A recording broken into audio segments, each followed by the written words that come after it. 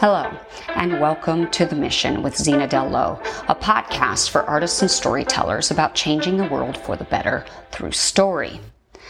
Last week, we started talking about the craft of acting and some of the things that writers can glean from the craft of acting and apply to their own craft in order to improve their overall product. And today, we're going to continue that discussion. Now, here's what the interesting thing is. When I came up with this idea, what I was really trying to do was figure out when I read somebody's stuff, when I read something that somebody has given me, what are some of the problems that I typically see? What are some of the usual problems that, for lack of a better word, make it painful for me to read their story?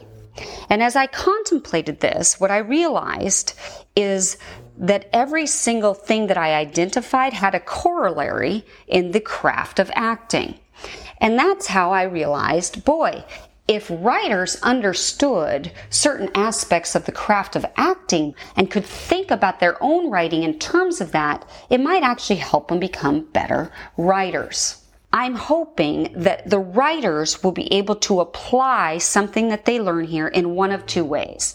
One is by drawing comparisons. If this is the thing that actors shouldn't do, then this is how it applies in the realm of writing. The other possible way to apply it is to increase your understanding of the acting process. And then, as you're thinking through your own writing, infusing your story with those things that ultimately help actors on the other side of it. Now, I know that might be a little hard to wrap your brain around if you're writing a novel, because you're not thinking in terms of it ultimately being performed on stage or in a film or a music video or what have you. Nevertheless, most of us, when we are reading a novel, no matter what kind of a novel we're reading, we are picturing it in our head kind of like a movie. It makes sense then for you, as you're writing your own novel or story in whatever format you are, to try to picture it kind of like a movie. And I think when you do that, then you automatically see characters in your head and you automatically start thinking more visually, which is ultimately the end result of many of the points I'm about to make. It's all about learning to think more visually. It's all about communicating more effectively in a visual sense. And I believe it's what takes your writing to the next level. So here's how it's going to work. First of all, I have made a list of 12 things that actors should not do if they want to become experts at their own craft. So if you're an actor, these don'ts will be useful to you. You'll learn something about the craft of acting simply by what we talk about here. But in addition to applying these things to actors, the 12 don'ts that actors should not do, I'm also applying them to writers. I'm trying to find the corollary that connects the two disciplines so that you, if you're a writer, can see how this would work for you. Now, you should also know that we're not actually going to get through all 12 of these today. It's going to take a little bit. And I want to really take my time to unpack these because I think they're super important for your craft. It's a paradigm shift in terms of how you see your craft that is practical, that is immediately applicable, and that makes things come to life in a way that perhaps they never have for you before. So let's get started. Here's number 1. Don't rush. So here's something that happens almost inevitably, certainly when you have somebody new to the craft of acting. But it's something that happens even to people that have been in the game for a while. And it's this tendency, this temptation to want to rush things on stage or in a scene or if you're in a movie or whatever. It's a tendency to rush. And as I was thinking about this, what I realized is I think it happens because actors get self-conscious when they're on stage, even if they've been on stage 1,000 times, and they kind of think they're boring. They're afraid that whatever they're doing is boring, and they want to hurry up and get to the good stuff. They feel like, you know what the good stuff is? It's the lines that the writer gave them. So they rush their behavior and they hurry to what they think is the good stuff. Unfortunately, they miss all the gems because, again, I think they're afraid that they're boring. And so here's a couple of things that we need to know. The first is human behavior is not boring. In fact, that's what story is about. We are fascinated by behavior. If we can see people doing what they would normally be doing, they're actually very interesting. This is true for any creature on Earth. Why do you think we watch so many nature documentary shows? Why do you think we watch documentaries about real people? Why do you think that we go to zoos and sit there and watch an animal? And if they're sleeping, okay, it's boring if they're not doing anything. But the minute they start doing something that is normal for their behavior or for their species, we're riveted. We'll watch them all day long. Human behavior is interesting as long as it's authentic and true.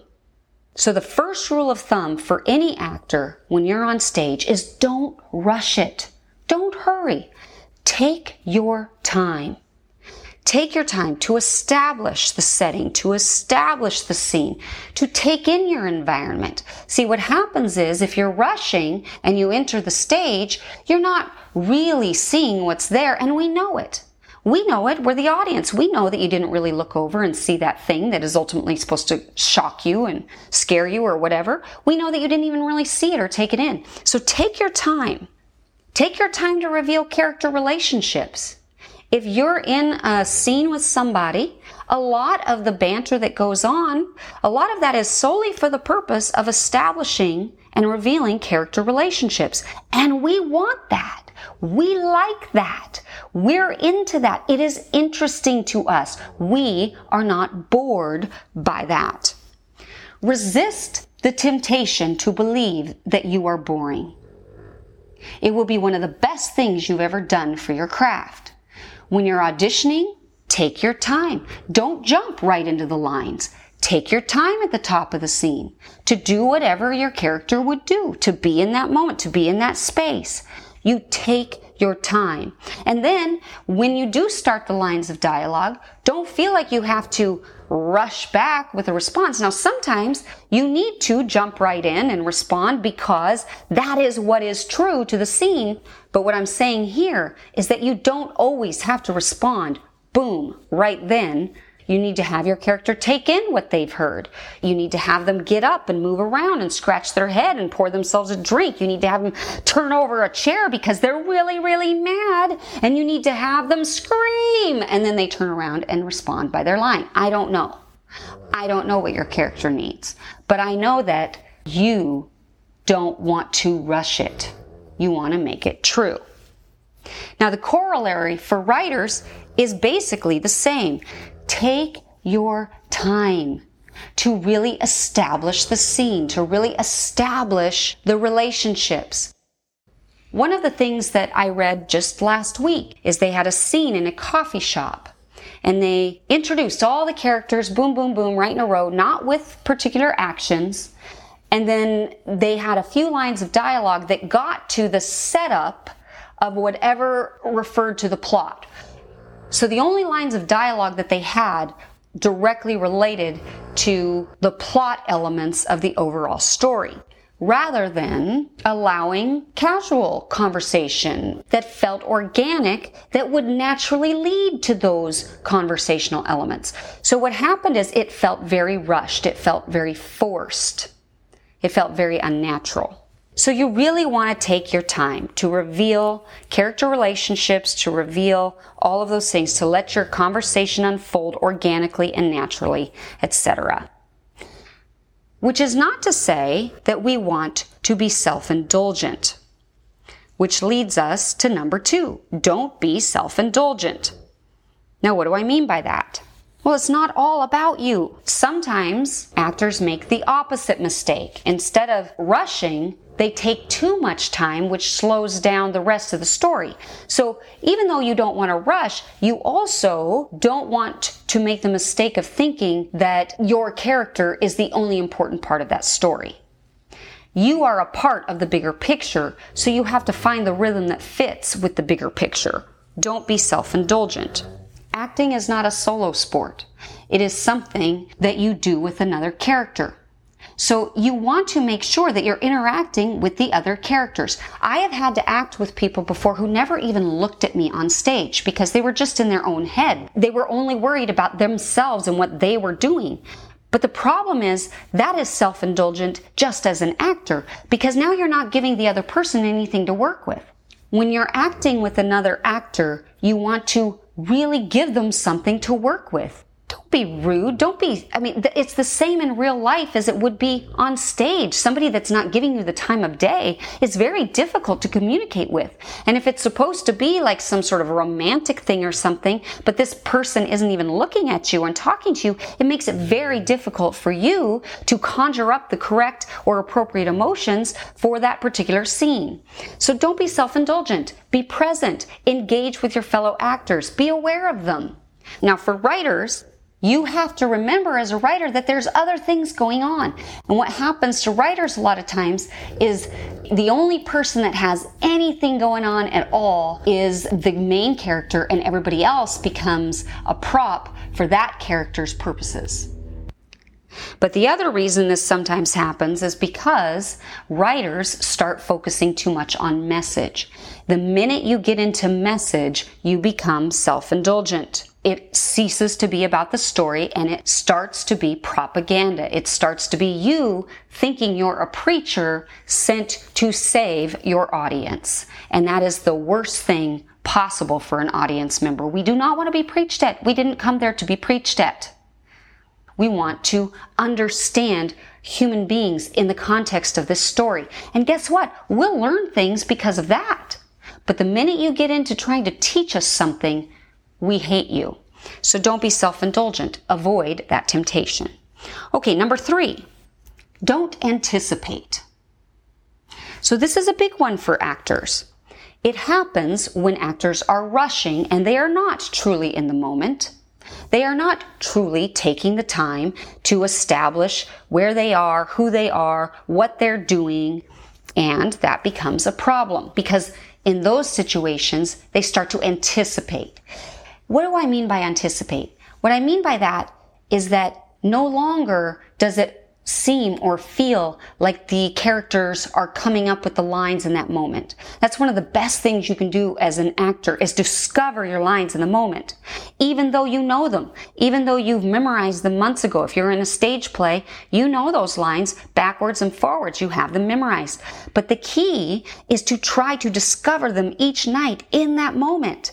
To not anticipate what it is you're about to say, to not anticipate the gag that's about to come, or to not anticipate the gun that's about to go off, but to make us believe that it just happened for the first time in that very moment because you are so present, you're not looking ahead. You're not anticipating whatever is about to happen. Now, the same is true for writers, and we apply it in the same way. You do not want to anticipate whatever is about to happen. This comes down to the idea of setups in a lot of ways. You could almost argue that a setup is anticipating what's to come in the future. It's a way of preparing for that. But the best setups are barely noticeable. The best setups, the audience misses as a setup because it actually plays into the narrative in some way. So we don't see it coming. But see, what happens is if you do a bad setup, then guess who else is anticipating? Your audience.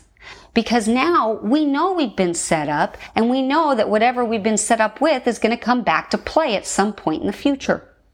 And so we're waiting for it. We're waiting for it. And guess what? We can't even enjoy the rest of the movie. We can't be in the moment because we're waiting for that thing to happen. And then, God forbid, you forget to go back and put something in that the audience is expecting. Now, when the movie's over, we sit there and go, wait a minute. Well, what about this? What happened there? Where did the character go? They left. They never came back. What's going on with that? And we critique it and rip the thing apart because you set us up to anticipate something that was to come, but then you didn't deliver it.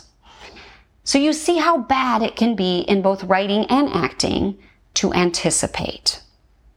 So at the end of the day, everything we're learning here is about how to make it ring true to your audience.